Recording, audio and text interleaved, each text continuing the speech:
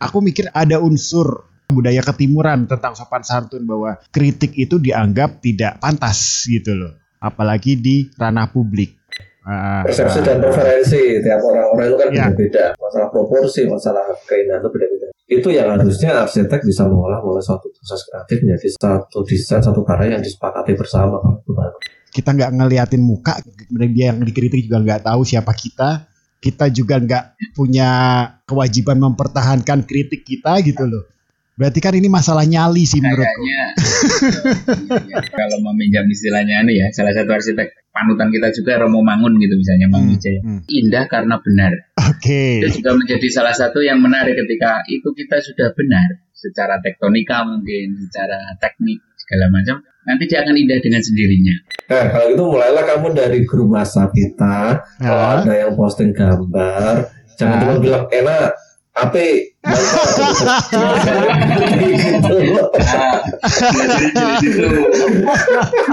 Mungkin gini, kalau menggalakkan kritik arsitektur lebih rame, mungkin buser-buser kritik arsitektur ya. Yang mau duiti siapa? Tak potong ya. Ini kita secara sadar ataupun tidak sadar baru saja memperlihatkan sifat kepengecutan yang terjadi di masyarakat Indonesia. Kita nggak berani nyebutin loh. Bilang aja GSG Undip.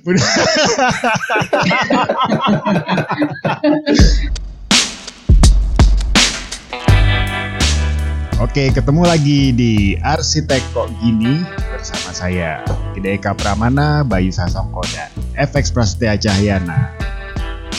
Halo, ada orang di sana? Ya, siap. Salam King Kong. Kita berarti udah nggak rekaman berapa minggu ya? 2 minggu, 3 minggu. Kurang hitung. Nggak ngitung ya, pokoknya udah cukup lama. Ada rasa kangen nih. Ya, makanya di grup kan sampai ada yang bilang kalian kehabisan ide ya. Sebenarnya bukan kehabisan ide, kita kehabisan waktu. Giliran kebanyakan ngecor. Karena masih menerjemahkan urban industrial vintage sudah jadi tolong itu nggak usah dibahas. Nanti biar saya aja yang mikir itu. Takutnya nanti kliennya denger podcast ini terus jadi nggak jadi gitu loh. Merasa dipermalukan. kamu atal aja postingnya podcast ini kapan? Oke. Ya kemarin kita nggak rekaman bukannya kehabisan ide, justru malah kita sempat rame diskusi di grup kita sendiri gitu loh di WhatsApp. Intinya gini, awalnya tuh aku tuh pengen bikin satu format yang jadi selingan tentang podcast ini gitu loh. Aku ngelihat fenomena di Indonesia sekarang. Orang Indonesia tuh sekarang jadi super kritis gitu loh. Kita lihat kan di medsos gitu loh, semuanya dikritik, dari yang penting sampai nggak penting, sampai yang remeh kayak apa ya, bubur diaduk apa enggak gitu loh. Jadi sampai yang nggak penting pun juga dikritik gitu loh, jadi suatu perdebatan gitu. Terus aku mikir, perasaan dulu zaman kita sekolah, zaman kita kuliah, kita nggak sekritis itu gitu. Orang Indonesia tuh nggak sekritis itu. Seberapa banyak dari populasi kelas yang ngacung ketika dikasih pertanyaan? Bener nggak? Apa sekolahku toh? Sekolahmu kamu ngacung nggak? Aku ngacung sih. Ngacung. Seberapa sering gitu? Kalau nggak ngacung, soalnya kalau nggak ngacung ditunjuk sama aja sih.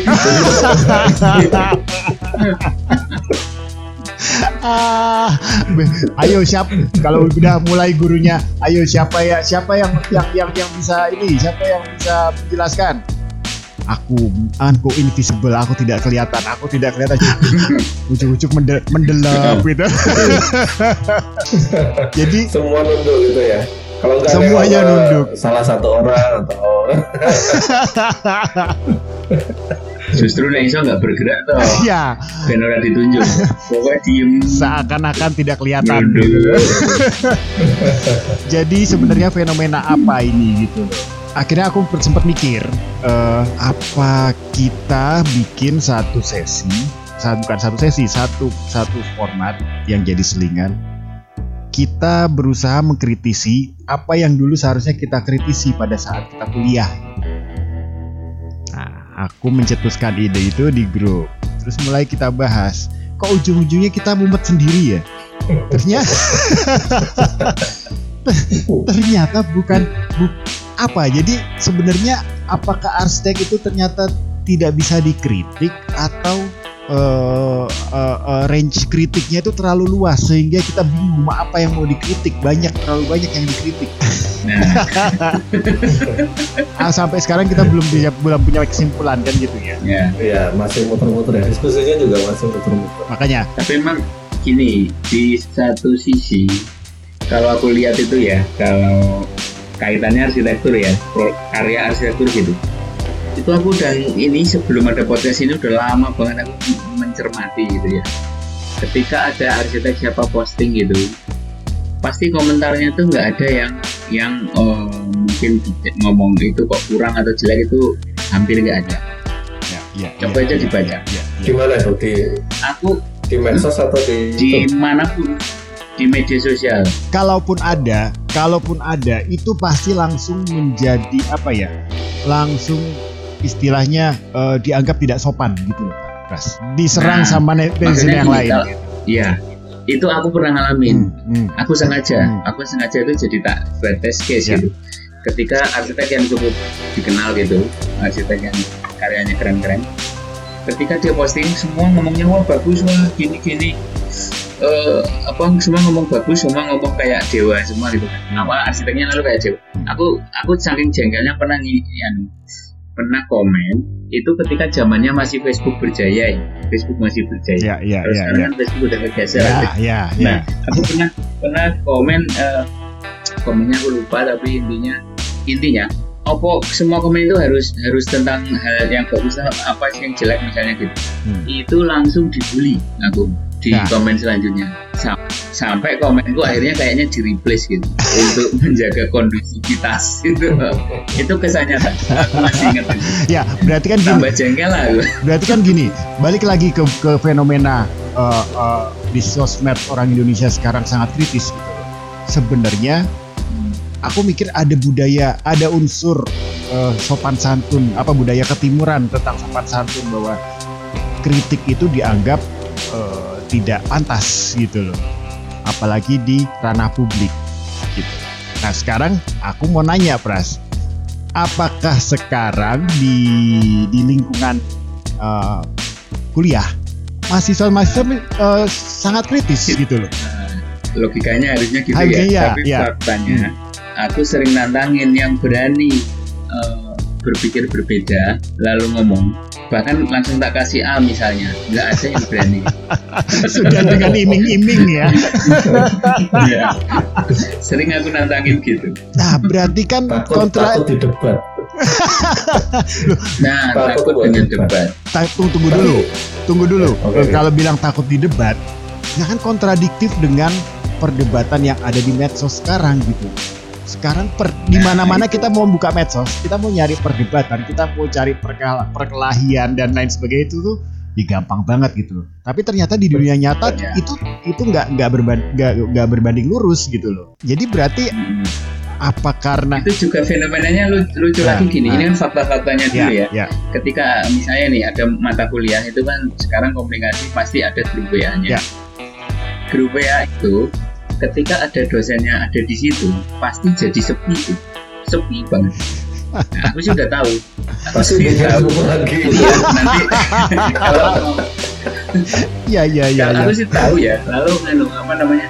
Oke, kalau di grup yang ini grup ada saya ya udah nggak apa-apa. Tapi kalian pasti punya grup sendiri kan yang nggak ada saya dengan asistennya biasanya. Nah itu pasti ramenya di situ.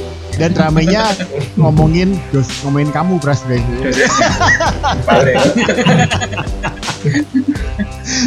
Nah berarti kan sebenarnya Sama kayak zaman kita kuliah di studio, kalau ada dosennya ya sepi. Tapi kalau nggak ada dosennya ya saling mengkritisi karya masing-masing gitu kan. Membantai kayak temennya gitu kan, nggak zaman dulu gitu.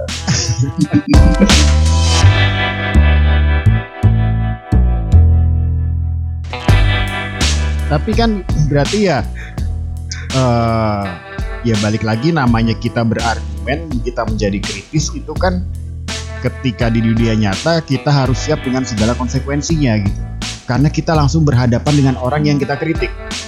Orang itu nggak seneng, dia pasti akan fight back gitu loh. Kita kalau nggak punya argumen yang kuat juga konyol jadinya gitu. Jadi kita jadi bulan-bulanan, nggak asal jeplak terus nggak setuju, nggak seneng, terus kita nggak punya argumen yang kuat, ya konyol, kita yang bakal dibantai sama yang kita kritik kan gitu. Nah kalau di sosmed kan enggak, ya kita mau ngomong sekarep-karepnya kita, yo kita nggak ngeliatin muka, kita nggak, dia yang dikritik juga nggak tahu siapa kita juga nggak punya kewajiban mempertahankan kritik kita gitu loh. Berarti kan ini masalah nyali sih menurutku. Kalau di medsos itu kan itu ya maha benar netizen gitu kan. Terus mungkin gini, kalau menggalakkan kritik arsitektur lebih rame, mungkin user kritik arsitektur ya. Digalakkan. Yang mau duitnya siapa? Mungkin arsitek besar yang udah punya duit lebih gitu, nggak kepake buat apa ya, itu dia bikin tim user gitu dan rame itu kan. Jadi mancing ya. Untuk mengkritisi atau ini buat mancing aja ya. Intinya buat pokoknya mancing, pokoknya beda, membuat kan konflik jadi gitu loh.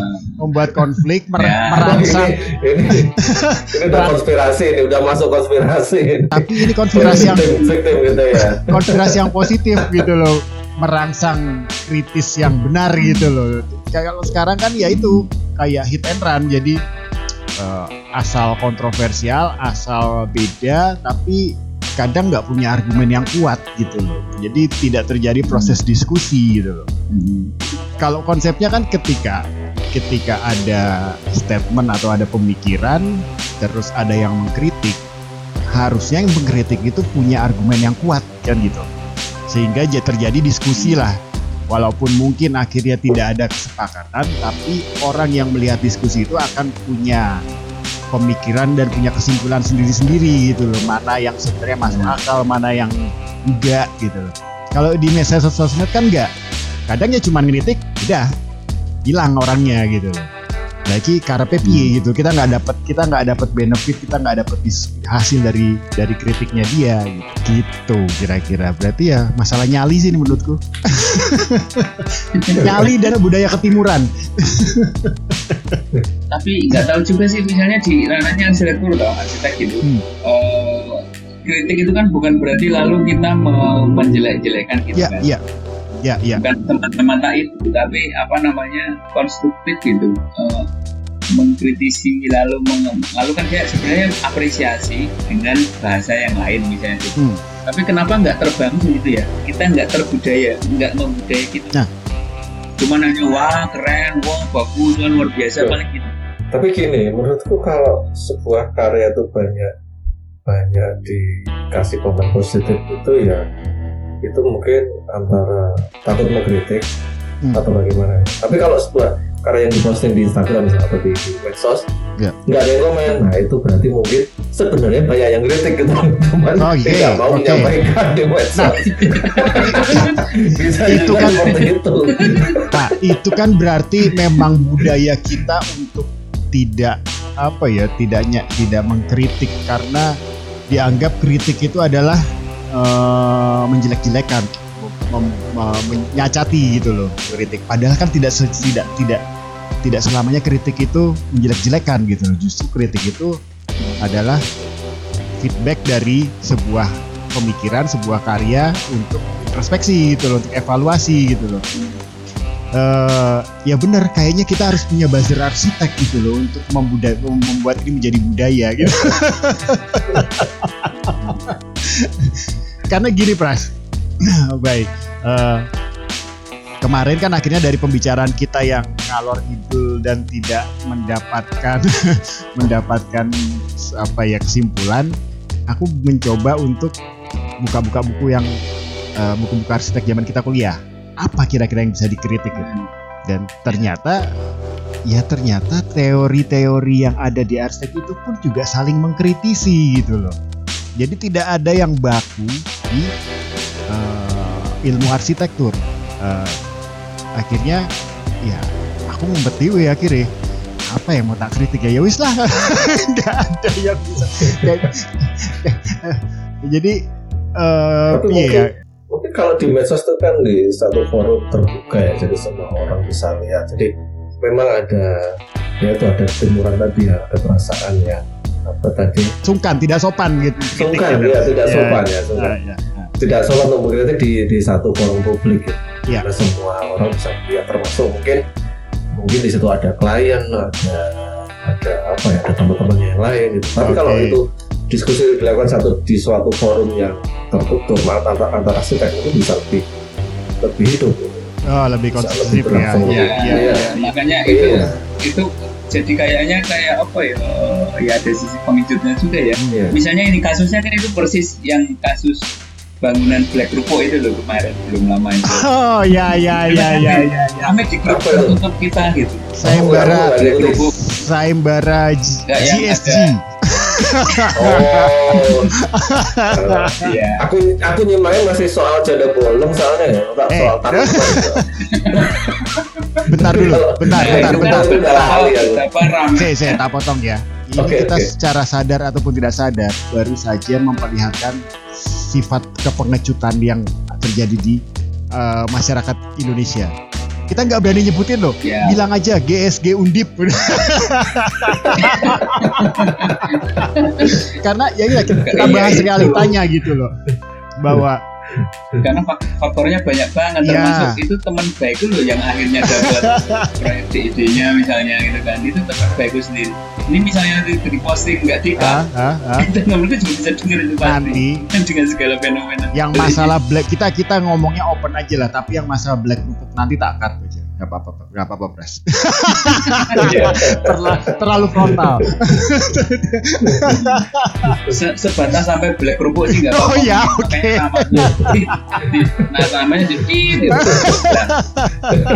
Itu kemarin gini di forum tertutup kita gitu kan, yang kita sendiri itu kan ramai banget gitu kan. Tapi di forum yang lebih terbuka, di forum yang lebih besar, apalagi di media sosial, saya nggak nemu sih. Yang mengejek sampai.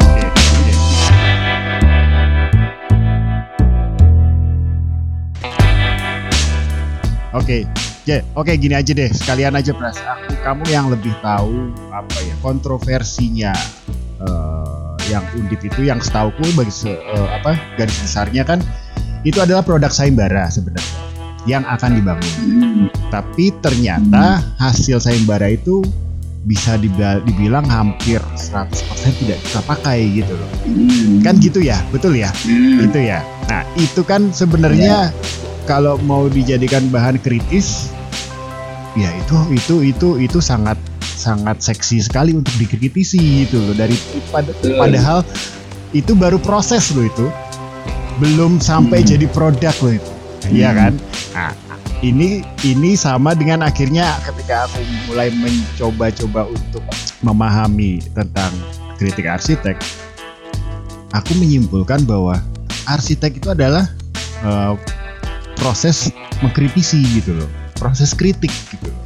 Dari mulai desain, dari mulai konsep, merancang, sampai bangunan itu jadi, dan bahkan berpuluh-puluh tahun bangunan itu berdiri, itu masih dikritik gitu loh.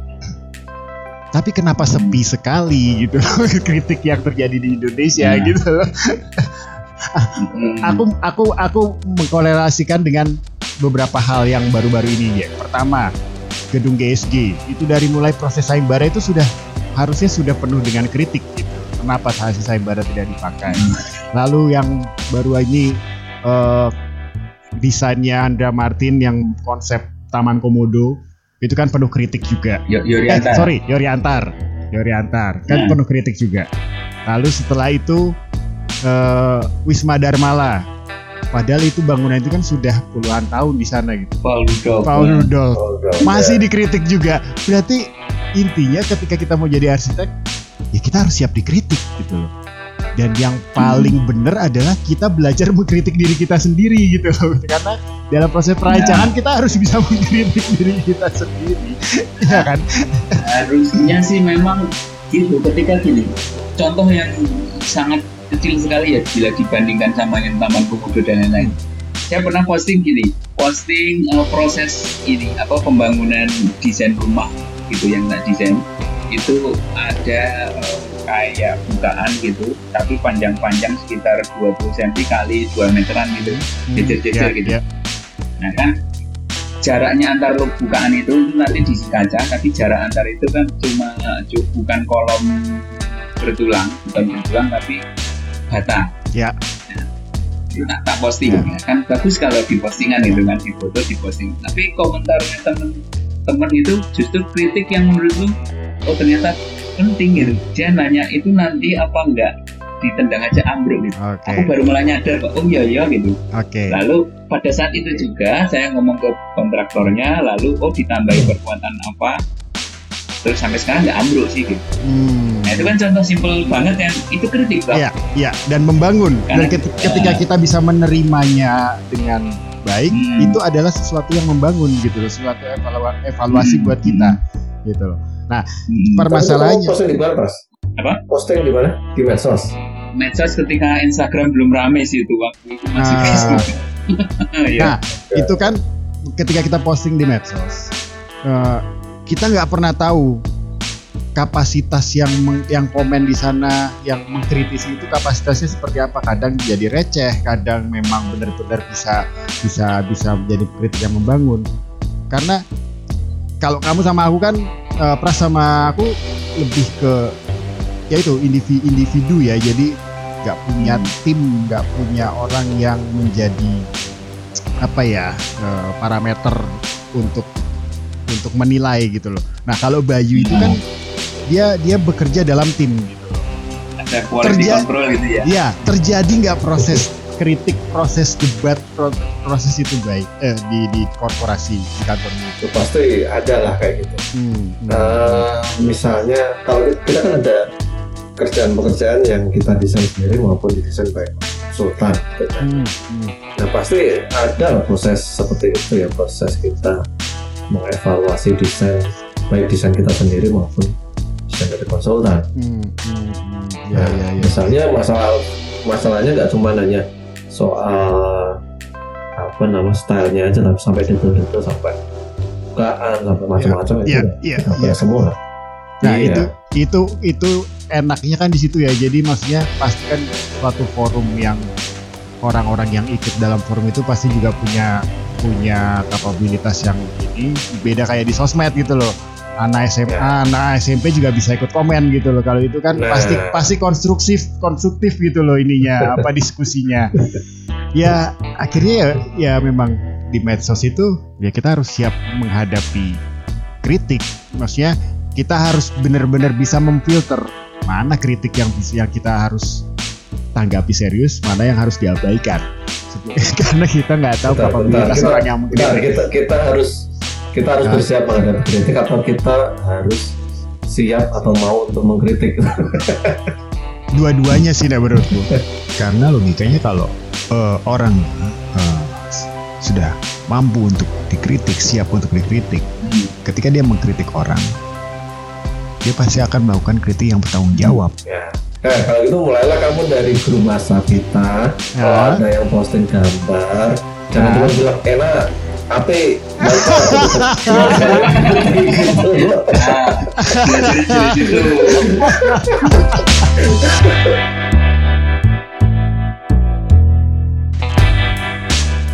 ya itu akhirnya waktu kemarin itu dengan kapasitas otakku yang terbatas, aku coba untuk menarik kesimpulan gitu loh, tentang arsitektur yang kata Pras bilang, ya memang tidak ada sesuatu yang baku dalam arsitektur gitu. Karena kamu kan sempat bilang gini Pras, jangan-jangan memang arsitek itu tidak punya teori gitu, karena meminjam dari semua bidang ilmu yang ada di semua di dunia ini gitu. Maksudku gimana Pras itu Pras? Makanya kemarin kan bahas arsitektur ke opo gitu. Lalu kalau kita lihat satu-satu lagi kan ilmu-ilmu yang keluar dari istilah arsitektur itu kan lalu itu ilmunya bidang lain semua gitu. Ketika dicari saja nih ilmunya yang arsitektur sendiri itu apa? Ya. Nah, makanya terus aku coba mikir, narik kesimpulan. Apa sih permasalahannya kok terlalu banyak kritik dalam arsitektur gitu loh. Nah, aku berangkat dari teori yang paling dasar dari arsitektur gitu loh. Firmitas, utilitas, venusitas gitu. Nah, firmitas kan kekuatan ya itu tidak bisa didebat gitu loh, bahwa itu ada perhitungan dan lain sebagainya yang bisa menjadikan itu sesuatu yang kuat, dan itu sebenarnya harusnya sudah dikuasai oleh anak-anak sipil kan gitu kan. Sudah tidak bisa dikritik gitu loh, kuatnya itu benar-benar eksak gitu loh, 1 + 1 sama dengan 2 gitu loh, tidak bisa ditawar. Lalu ke utilitas juga bisa dinilai karena kan fungsi. Seberapa bisa berfungsinya itu ruangan, seberapa bisa efektifnya itu ruangan, bisa dinilai gitu loh. Nah, aku ketemu yang ketiga. Nah, ternyata menurutku ini biang keroknya gitu loh. Venusitas estetika, keindahan. Seberapa bisa kita menilai keindahan? Karena itu adalah sesuatu yang relatif gitu. Masing-masing orang kan beda penilaian persepsi tentang keindahannya, itu sangat kayaknya yang menjadi biang keroknya gitu. Gimana menurut kalian? Itu nanti ngomongnya ke style-style yang barang ya baik. Ya, itu kemarin kan sempat aku bilang ke grup kan, waktu aku ngasih diskusi sama arsitek di kantor tuh kan. Iya. Kalau kita mendesain rumah itu kan ada 2 faktor yang berpengaruh yang harus kita olah. Kita ibaratnya di dapur, tapi ada 2 faktor yang kita olah untuk proses kreatif. Yang satu kan sesuatu yang bersifat sudah pasti kan, kayak atau yang sudah menjadi kesepakatan bersama. Regulasi, masalah teknis, mungkin masalah feng shui juga. Yang satu lagi ini yang agak susah, masalah persepsi sama apa persepsi itu yang hubungannya sama proporsi, persepsi, sama estetika kan gitu, betul ya Pak ya? Persepsi dan preferensi tiap orang itu kan berbeda, masalah proporsi, masalah keindahan itu beda-beda. Nah, itu yang harusnya arsitek bisa mengolah melalui satu proses kreatif menjadi satu desain, satu karya yang disepakati bersama. Dan itu memang akan. Tapi mungkin untuk kalangan tertentu saja, misalnya arsitek sama kliennya aja. Tapi untuk orang lain mungkin itu akan beda lagi. Kayak gitu sih. Tapi untuk hal yang bersifat teknis tadi ya tetap harus kita ikutin ya. Masalah standar-standar tadi kayak gitu. Karena memang terukur gitu kan baik. Iya.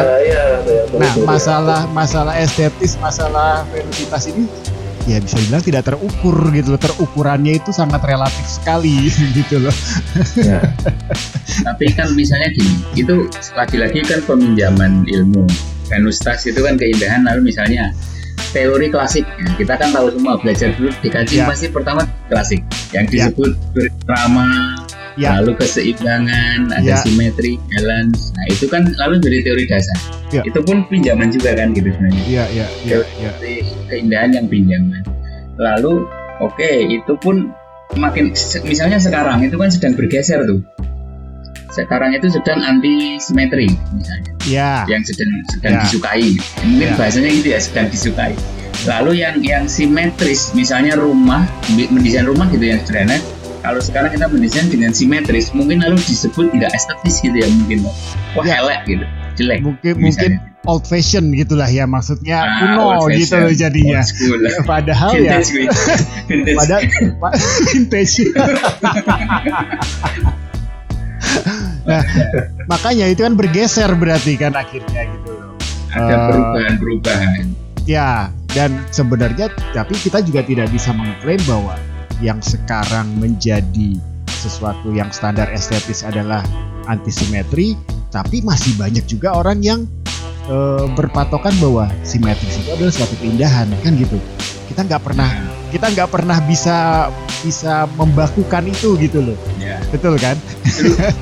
Asiknya tuh gini, apa namanya? Misalnya tadi istilahnya Bayu kan preferensi klien gitu kan, preferensi. Ya. Klien mengerti indah itu yang seimbang, berarti kiri kanan lalu sama, seimbang gitu ya. Iya. Tapi arsitek itu kan suka iseng ketika asimetri lalu ada apa namanya aksen, misalnya aksen ini dibuat beda agar asimetri, agar mungkin dynamic gitu misalnya, nggak statik gitu. Nah asiknya itu kan ketika gimana arsitek punya pandangan tertentu, kenapa sih dibuat itu dan itu bisa disetujui klien, kan asiknya di situ. Ya makanya tidak terukur kan berarti. Nah itu itu biang keroknya ternyata. Makanya arsitek itu tidak pernah bisa punya sesuatu yang baku gitu loh. Inilah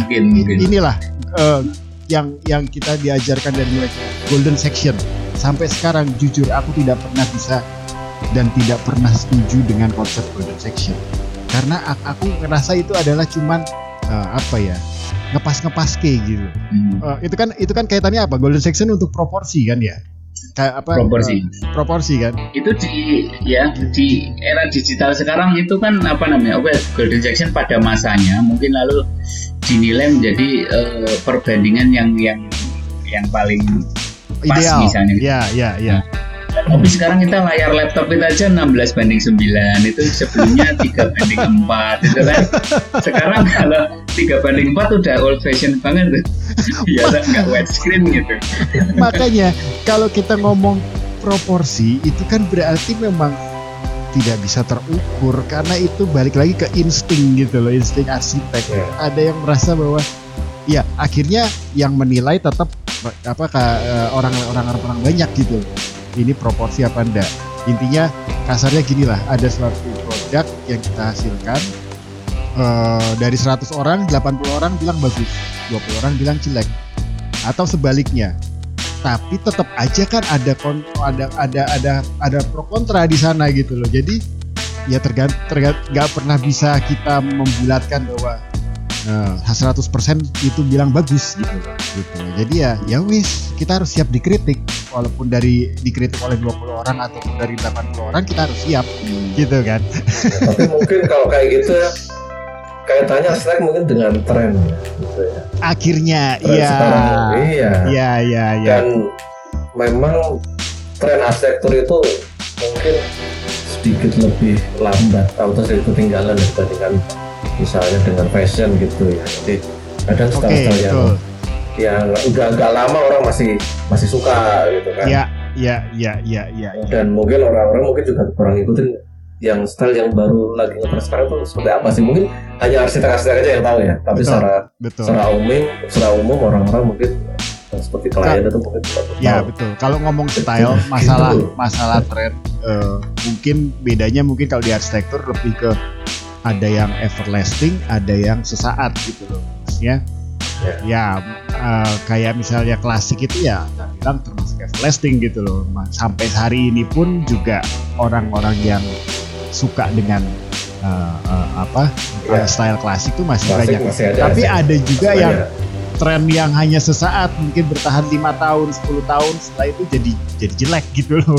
Kita ngelihatnya kok jadi jelek kan gitu. Ya itu susahnya di sana. Aku dari awal sudah yakin bahwa pembicaraan kita episode ini juga nggak bakal menemukan kesimpulan yang signifikan gitu loh. Tapi nggak apa-apa.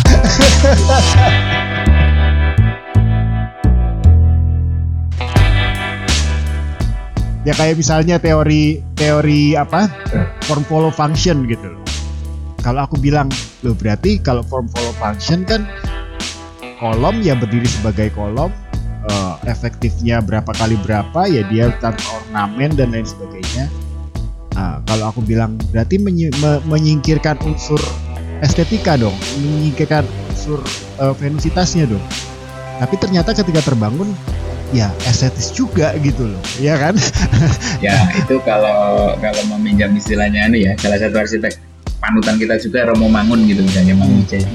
Itu kan yang terus keinget itu indah karena benar. Nah, misalnya gitu.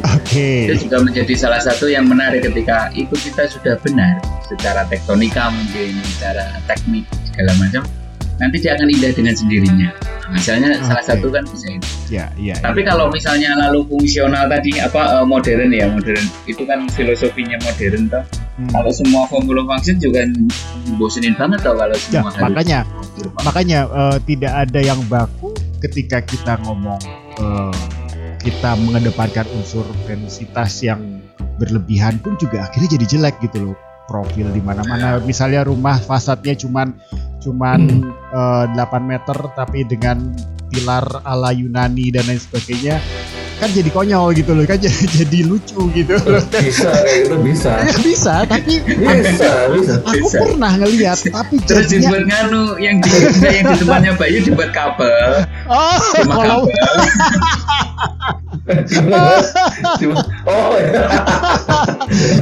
jadi kolom rumah sebelah dan kolom rumah sebelahnya jadi satu konsol gitu ya. Jadi satu portal. Ya, sebenarnya kalau kita bisa mengolahnya, kita bisa mengatur itu proporsi lagi kan. Balik lagi proporsi besar kolomnya itu bisa bagus juga. Karena aku pernah lihat di daerah apa dulu ya Jati Bening apa gimana. Ya kayak gitu. Cuman dia proporsinya pilarnya itu ya pilar Yunani yang dimensinya mungkin Doric Ionik gitu ya. Doric Ionik gitu dan dimensinya pun juga besar gitu. Jadi ketika pilar sama pilar yang dengan sebesar itu dia hanya berjarak 3 meter, kan lucu jadinya gitu loh. Lebihan jadinya kan gitu. Mungkin itu rumahnya hakim atau jaksa gitu mungkin.